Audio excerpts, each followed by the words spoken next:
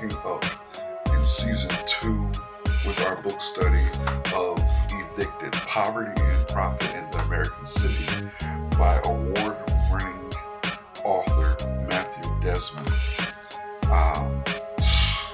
In Evicted, Princeton sociologist and MacArthur genius Matthew Desmond follows 8 families in Milwaukee as they each struggle to keep a roof over their heads, hailed as wrenching and revelatory, vivid and unsettling. In this brilliant, heartbreaking book, Matthew Desmond takes us into the poorest neighborhoods of Milwaukee to tell the story of 8 families on the edge. Arlene is a single mother trying to raise her 2 sons on the $20 a month she has left after paying for her rundown apartment. Scott is a gentle nurse consumed by a heroin addiction. Lamar, a man with no legs in a neighborhood full of boys to look after, tries to work his way out of debt. Vanetta participates in a botched stick-up after her hours are cut. All are spending almost everything they have on rent, and all have fallen behind. The fates of these families are in the hands of 2 landlords, Sharina Tarver, a former school teacher turned inner city entrepreneur, and Tobin Charney, who runs one of the worst trailer parks in Milwaukee. They loathe some of their tenants and are fond of others, but as Sharina puts it, love don't pay the bills. She moves to evict Arlene and her boys a few days before Christmas. Even in the most desolate areas of American cities, evictions used to be rare. But today, most poor renting families are spending more than half of their income on housing, and eviction has become ordinary, especially for single mothers.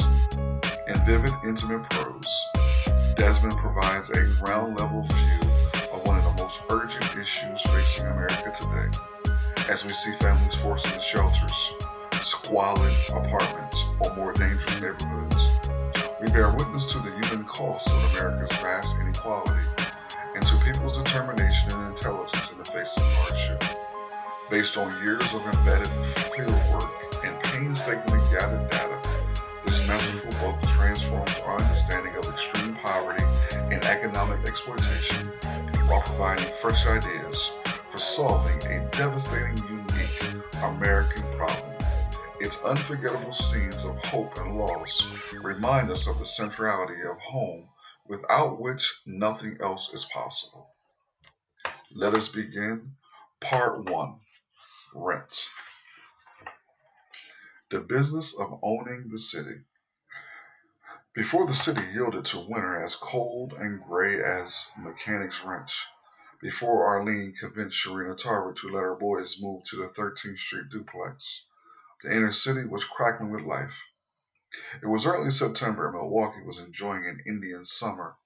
Music rolled into the streets from car speakers as children played on the sidewalks or sold water bottles by the freeway entrance. Grandmothers watched from porch chairs as bare-chested black boys laughingly made their way to the basketball courts. Sharina wound her way through the north side listening to R&B with her window down. Most middle-class Milwaukeeans zoomed past the inner city on the freeway. Landlords took the side streets, typically not in their Saab or Audi, but in their rent collector. Some oil-leaking, rusted-out van or truck that hauled around extension cords, ladders, maybe a loaded pistol, plumbing snakes, toolboxes, a can of mace, nail guns, and other necessities. Sharina usually left her lipstick red Camaro at home and visited tenants in a beige-brown 1993 Chevy Suburban with 22-inch rims. The Suburban belonged to Quentin, Sharina's husband and business partner and property manager. He used a screwdriver to start it. Some white Milwaukeeans still referred to the north side as the core as they did in the 1960s. And if they ventured into it, they saw street after street of sagging duplexes, fading murals, 24-hour daycares, corner stores with "WIC accepted here" signs. Once America's 11th largest city, Milwaukee's population has fallen below 600,000, down from over 740,000 in 1960. It showed abandoned projects, Weedy lots where houses once stood dotted the north side. A typical residential street had a few single family homes owned by older folks who tended gardens and hung American flags. More duplexes or four family apartment buildings with chipping paint and bedsheet curtains rented to struggling families, and vacant plots and empty homes with boards drilled over their doors and windows. Sharina saw all this, but she saw something else too. Like other seasoned landlords, she knew who owned which multifamily, which church, which bar, which street, knew its different vicissitudes of life, its shades, its moods, knew which blocks were hot and drug soaked, which were stable and quiet. She knew the ghetto's value and how money could be made from property that looked worthless to people who didn't know any better. Petite with chestnut skin, Sharina wore a lightweight red and blue jacket that matched her pants, which matched her off kilter NBA cap. She liked to laugh, a full open mouth hoot, sometimes catching your shoulder as to keep from falling. But as she turned off North Avenue on her way to pay a visit to tenants who lived near the intersection of 18th and Wright Streets, she slowed down and let out a heavy sigh. Evictions were a regular part of the business, but Lamar didn't have any legs.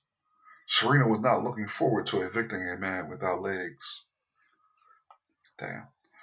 When Lamar first fell behind, Sharina didn't reach automatically for the eviction notice or shrug it off with bromade about business being business. She hemmed and hawed. I'm going to have a hard time doing this, she told Quentin, when she could no longer ignore it. You know that, don't you? Sharina frowned. Quentin stayed quiet and let his wife say it. It's only fair. Sharina offered after a few silent moments of deliberation. I feel bad for the kids. Lamar's got them little boys in there, and I love Lamar. But love don't pay the bills. Sharina had a lot of bills. Mortgage payments, water charges, maintenance expenses, property taxes. Sometimes a major expense would come out of nowhere, a broken furnace, an unexpected bill from the city, and leave her close to broke until the first of the month.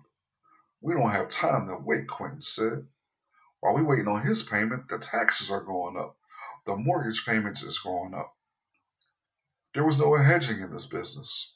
When a tenant didn't pay her $500, her landlord lost $500. When that happened, landlords with mortgages dug into their savings or their income to make sure the bank didn't hand them a foreclosure notice. There were no euphemisms either, no downsizing, no quarterly losses. Landlords took the gains and losses directly. They saw the deprivation and the waste up close. Old timers like recalling their first big loss, their initial breaking in, the time a tenant tore down her own ceiling, took pictures and convinced the court commissioner that it was the landlord's fault, the time an evicted couple stuffed rocks down the sinks and turned the water on full blast before moving out. Rookie landlords hardened or quit. Sharina nodded reassuringly and said almost to herself, I guess I got to stop feeling sorry for these people because nobody is feeling sorry for me. Last time I checked, the mortgage company still wanted their money. Sharina and Quentin had met years ago. On Found del Oak Avenue, Quentin pulled up beside Sharina at a red light. She had a gorgeous smile and the car stereo was turned up. He asked her to pull over. Sharina remembered Quentin being in a Daytona, but he had insisted it was a Regal. I ain't trying to pull nobody over in the Daytona, he said, feigning offense. Quentin was well manicured, built but not muscular, with curly hair and lots of jewelry, a thick chain and a thicker bracelet, rings. Sharina thought he looked like a dope dealer, but gave him her number anyway. Quentin called Sharina for 3 months before she agreed to let him take her out for ice cream. It took him another 6 years to marry her. When Quentin pulled Sharina over, she was a fourth grade teacher. She talked like a teacher, calling strangers honey and offering motherly advice or chiding. You know I'm fixing to fuss at you, she would say. If she sensed your attention starting to shift, she would touch your elbow or thigh to pull you back in. 4 years after meeting Quentin, Sharina was happy with their relationship but bored at work. After 8 years in the classroom, she quit and opened a daycare. But they shut it down on a tiny technicality, she remembered. So she went back to teaching. After her son from an early relationship started acting out, she began homeschooling and trying her hand at real estate. When people ask, why real estate? Sharina will reply with some talk about long-term residuals or property being the best investment out there. But there was more to it. Sharina shared something with other landlords, an unbinding confidence that she could make it on her own without a school or a company to fall back on, without a contract or a pension or a union. She had an understanding with the universe that she could strike out into nothing and through her own gumption and intelligence come back with a good living. Sharina had bought a home in 1999 when prices were low. Riding the housing boom a few years later, she refinanced and pulled out a $21,000 in equity. 6 months later, she refinanced again, this time pulling $12,000. She used the cash to buy her first rental property, a 2-unit duplex in the inner city where housing was cheapest. Rental profits, refinancing, and private real estate investors offering high interest loans helped her buy more. She learned that the rental population comprised some upper middle class households who rent out of preference or circumstance, some young and transient people, most of the city's poor who were excluded both from home ownership and public housing. Landlords operating in different neighborhoods, typically clustering their properties in a central, concentrated area. In a segregated city, this meant that the landlords focused on housing certain kinds of people, white ones or black ones, poor families or college students. Sharina decided to specialize in running to black people. 4 years later, she owned 36 units, all in the inner city, and took to carrying a pair of cell phones with backup batteries, reading Forbes, renting office space, and accepting appointments from 9 a.m. to 9 p.m. Quentin quit his job and started working as Sharina's property manager and buying buildings of his own. Sharina started a credit repair business and an investment business. She purchased two 15-passenger vans and started Prisoner Connections LLC, which for $25 to $50 a seat transported girlfriends and mothers and children to visit their incarcerated loved ones upstate. Sharina had found her calling, inner city entrepreneur. Now hold on, family. I'm not knocking ever anyone's hustle. I'm not knocking anyone's grind. I'm not knocking. And in many ways, I applaud Sharina and Quentin for what they're doing. I applaud them for making their money. And it's going to be interesting as we go deeper in this book, man, to see what type of people Sharina and Quentin really are. Now, of my early impressions of just reading these couple pages, I can simply say that I believe Sharina and Quentin are predators. All of their businesses are built upon people who are down on their luck, really in need of a hand up, and they're capitalizing on that. Now, that's the way capitalism works, we understand. But even knowing that's how capitalism works, that doesn't make me look at capitalists and people who participate in those type of things, who capitalize on the dysfunction, on the downtrodden, the poor, the brokenhearted, or the broke with glee and happiness. In many instances, in most instances, family, I'll be honest with you, I think these people are scumbags.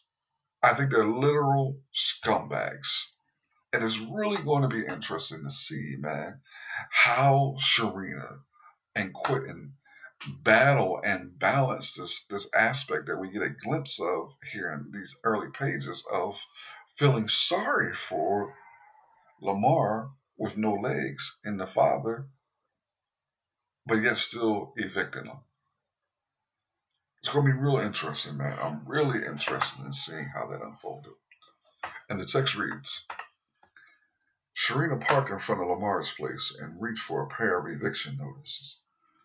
The property sat just off Wright Street with empty lots and a couple of street memorials for murder victims. Teddy bears, black and mild cigars, and scribbled notes lashed to tree trunks. It was a four-family property consisting of two detached two-story buildings, one directly behind the other.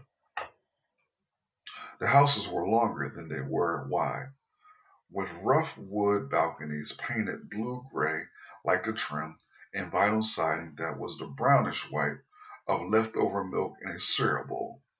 The house facing the street had two doors, for the upper and lower units, and a pair of wooden steps leading to each, one old with peeling paint, the other new and unvarnished.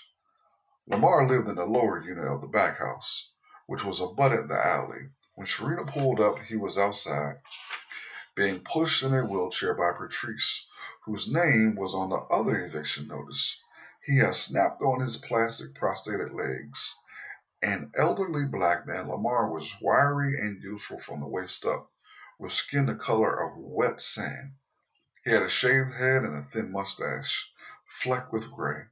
He wore a yellow sports jersey with his keys around his neck. "Oh, I got two at the same time," Sharita tried to say lightly. She handed Lamar and Patrice their eviction notice. "You almost been late," Patrice said. She wore a head wrap, pajama pants, and a white tank top that showed off her tattoo on her right arm, a cross and a ribbon with the names of her three children. At 24, Patrice was half Lamar's age, but her eyes looked older. She and her children lived in the upper unit of the front house. Her mother, Doreen Hingston, and her three younger siblings lived below her in the bottom floor unit. Patrice creased her eviction notice and jammed it into her pocket. "I'm fixing to go to practice," Lamar said from his seat. "What practice?" Sharina asked. "My son's football practice." He looked at the paper in his hand. "You know we fixing to do the basement. I'm already started." "He didn't tell me about that," Sharina replied. "He being Quentin.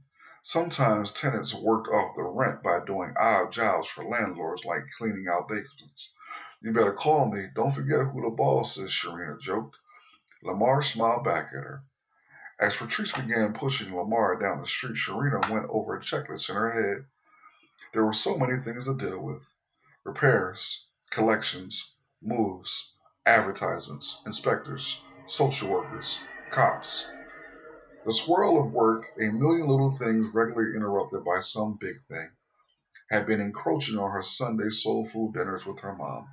Just a month earlier, someone had been shot in one of her properties. A tenant's new boyfriend had taken 3 pumps to the chest, and blood had run down him like a full-on faucet. After the police officer I asked her their questions and balled up the yellow tape, Sharina and Quentin were stuck with the cleanup. Quentin sat on it with a couple of guys, rubber gloves, and a shop vac. "Here you come with a boyfriend that I don't know anything about," Sharina asked the tenant. Quentin dealt with the mess. Sharina dealt with the people. That was their arrangement. Then a few days after the shooting, another tenant phoned Sharina to say that her house was being shut down. Sharina didn't believe it until she pulled up and spotted white men in hard hats screwing green boards over the windows. The tenants had been caught stealing electricity, so the We Energy men had disconnected services at the pole, placed a call to the Department of Neighborhood Services, DNS, and the tenants had to be out that day. In Milwaukee and across the nation, most renters were responsible for keeping the lights and heat on, but that had become increasingly difficult to do. Since 2000, the cost of fuels and utilities had risen by more than 50%, thanks to increasingly global demand and expiration of price caps. In a typical year, almost 1 in 5 poor renting families nationwide missed payments and received a disconnection notice from the utility company. I want to read that again because I think it's very, very poignant, man. Very, very poignant. Jeez. In a typical year, almost 1 in 5 poor renting families nationwide miss payments and receive a disconnection notice from their utility company.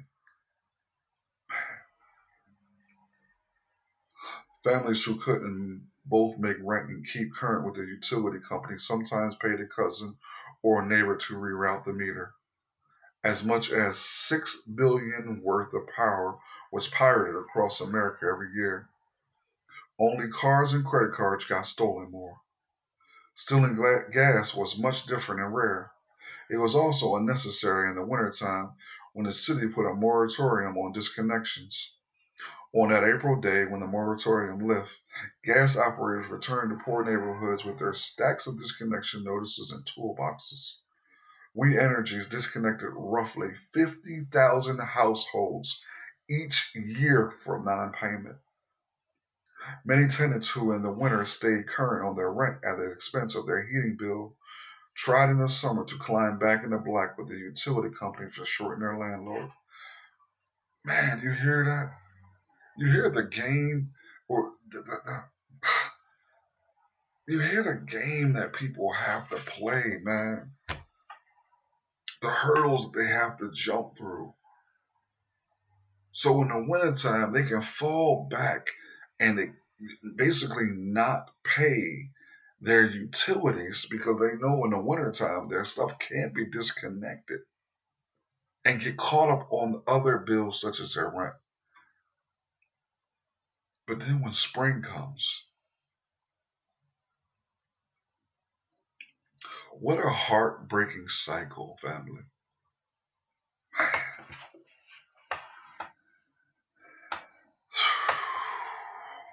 Lord have mercy. And the text reads, many tenants who in the winter stay current on their rent at the expense of their heating bill tried in the summer to climb back in the black with the utility company by shorting their landlord. So somebody's getting shorted all year round, whether it's utility company or the landlord. Come the following winter, they had to be connected to benefit from the moratorium on disconnection. So every year in Milwaukee, evictions spiked in the summer and early fall and dipped again in November when the moratorium began. Lord have mercy. Sharina watched the DNS hard hats march around her property. There were few things that frustrated landlords more than clipboard in hand building inspectors. When they were not shutting down a property, they were scrutinizing apartments for code violations. Upon request, DNS would send a building inspector to any property. The service was designed to protect the city's most vulnerable renters from negligent landlords, but to Sharina and other property owners, tenants called for small cosmetic things, and often because they were trying to stop an eviction or retaliate against landlords. Sharina thought about the money she had just lost. A few $1,000s for electrical work and unpaid rent. She remembered taking a chance on this family, feeling sorry for the mother who had told Sharina she was trying to leave her abusive boyfriend. Sharina had decided to rent to her and her family, even though the woman had been evicted 3 times in the past 2 years. There's me having a heart again, she thought. So that gives you an idea, fam, of the battle that the landlords are also placing, or they're also fighting. You have this family who the woman is fleeing an abusive relationship. Intimate partner violence, IPV, is the term that we like to use instead of domestic violence. Intimate partner violence, IPV. She's a victim of IPV. She's trying to flee that. She's trying to look for a spot for her and her kids. And when she goes to apply for a spot at Sharina's spot, Sharina sees that she's been evicted 3 other times in the past. But she takes a risk on this family because of what she sees. And she gets burnt. She gets burnt, man. And that's what poverty does, man. Lord have mercy. And the text reads, Sharina drove off Wright Street and headed north. Since she was in this part of town, she decided to make one more stop. her duplex on 13th and Keith. Sharina had let a new tenant move in the previous month with partial rent and security deposit payment. The tenant was sitting on her stoop in a long-sleeved flannel shirt, hushing a colicky baby and talking with her mother, who was leaning against the car. Seeing Sharina, the young woman wasted no time. "My son is sick because my house is cold," she said. Her voice was tired. "The window have a hole in it and I've been waiting patiently. I'm ready to move." Sharina tilted her head, confused. The window had a hole, not a crater, and it was warm enough outside that children were still swimming in Lake Michigan. How could the house be cold? "I done called the city," the mother added. Peeling herself off the car, she was slender and tall, her hair frizzed by the late summer humidity. Sharina took a breath. There were worse houses on the block, but Sharina knew her place on 13th Street wasn't up to code. Sharina knew her place on 13th Street wasn't up to code. Sharina knew wasn't up to code. She would say almost no house in the city was a what? She would say almost no house in the city was a commentary on the mismatch between Milwaukee's worn-out housing stock and its exact building code. Thanks to the tenant's mother, an inspector would arrive in a few days. He would jiggle the stair banisters, photograph the hole in the window, shimmy the unhinged front door. Every code violation would cost Sharina money. "That wasn't right for you to do that," Sharina said, "because I was working with her." "Then fix the window," the mother replied. "We will, but if she don't call us to let us know." "She don't have no phone, that's why I called," the mother interrupted. As the conversation grew louder, a crowd gathered. "Who's she?" a young boy asked. "Landlord," came a reply. "I didn't know you were going to call the building inspector, Mama," the tenant said nervously. "It's too late now. The damage is done," Sharina said. She shook her head and her hands on her hip, looked at the young woman with the baby. "It's always the ones that I try to help that I have the problem out of them. And I'm not saying that you're a problem, but it's just that somebody else is involved, and you're the one living here, so it puts you in a spot." "Well, let me ask you something." The tenant's mother stepped closer and she crowded with her. "If this was your daughter and those were your grandkids, what would you do?" Sharina didn't step back. She looked at the mother, noticing her gold front teeth, and answered, "I would have definitely made a connection with the landlord and not called the city."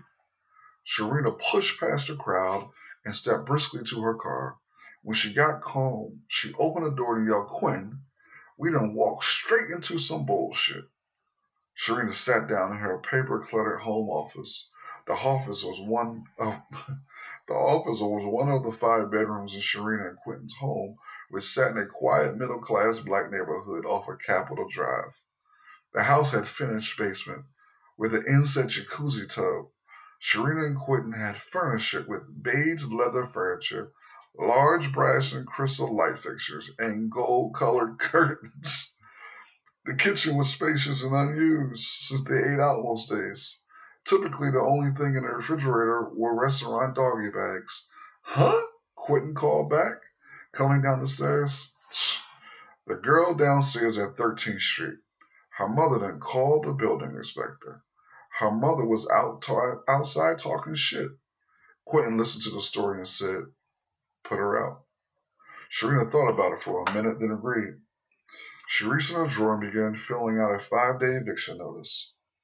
The law forbade landlords from retaliating against tenants who contacted DNS, but landlords could at any time evict tenants for being behind on rent or for any other violation.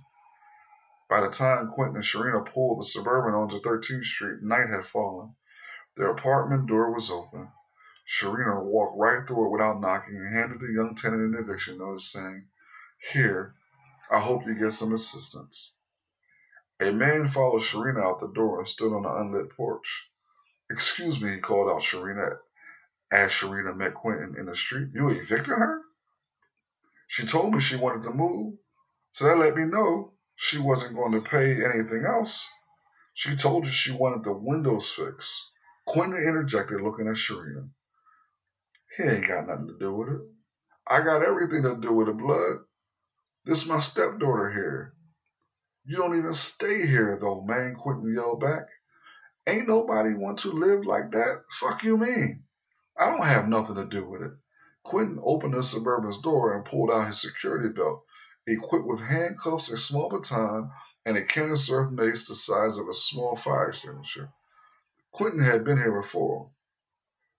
There was the tenant who told him he was going to take his security deposit out of Quentin's pocket. There was the one who said he was going to shoot him in the face. The tenant's mother joined the stepfather on the dark porch. Are you evicting her? She asked. She didn't pay her rent, Sharina said. Do y'all have her rent to pay? I don't give a shit, man, the stepfather was saying almost to himself. What he didn't give a shit about wasn't the eviction, but whatever was going to transpire there, at that very moment on that dark street. I don't either, Quentin shot back. I'll whip that motherfucker's ass, nigga. Don't say I ain't got nothing to do with it. You don't, Sharina yelled back as Quentin tugged her back to the Suburban. You don't. Days after the tenant left, Sharina took a call from a caseworker at a wraparound, a local social services agency. The caseworker had a client who needed a place to live with her two small boys. Wraparound would pay her security deposit and first month's rent, which sounded good to Sharina. The new tenant's name was Arlene Bell.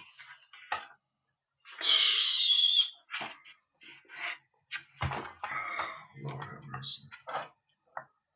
Man, this book is already tugging on your boy's heartstrings, man. Already tugging on your heartstrings. Jesus. Man, oh man. My thoughts and prayers, man, are going to be going out to all the people, man, who are battling poverty, who are battling just how battling the need and desire to get over the hump even. They got a little something, but not enough something to get them, to hold them over. To the people who are facing evictions. For the people who already, with it being the 7th day of October, most of their check that they get in the first of the month is already gone. And in just a few days, they're going to be scrambling, trying to figure out how they're going to make it through the rest of the month. My heart and thoughts and prayers are going to go out to the people who are going to be finding themselves victims and perpetrators of intimate partner violence because of the stress of not having enough. To the children who are going to be abused because of the stress and the depression and the all those other things that come with not having enough. For those people who are going to be using drugs and starting addictions and things along those lines, and how alcoholism and things along those lines are going to continue because poverty is punching them in the mouth. My heart goes out to them, man. This is your boy Elgin Bailey with another episode of the Page Turners Podcast. I appreciate you guys for tuning in. I thank you guys for being a part of the Page Turners family. Till next time, family. We out.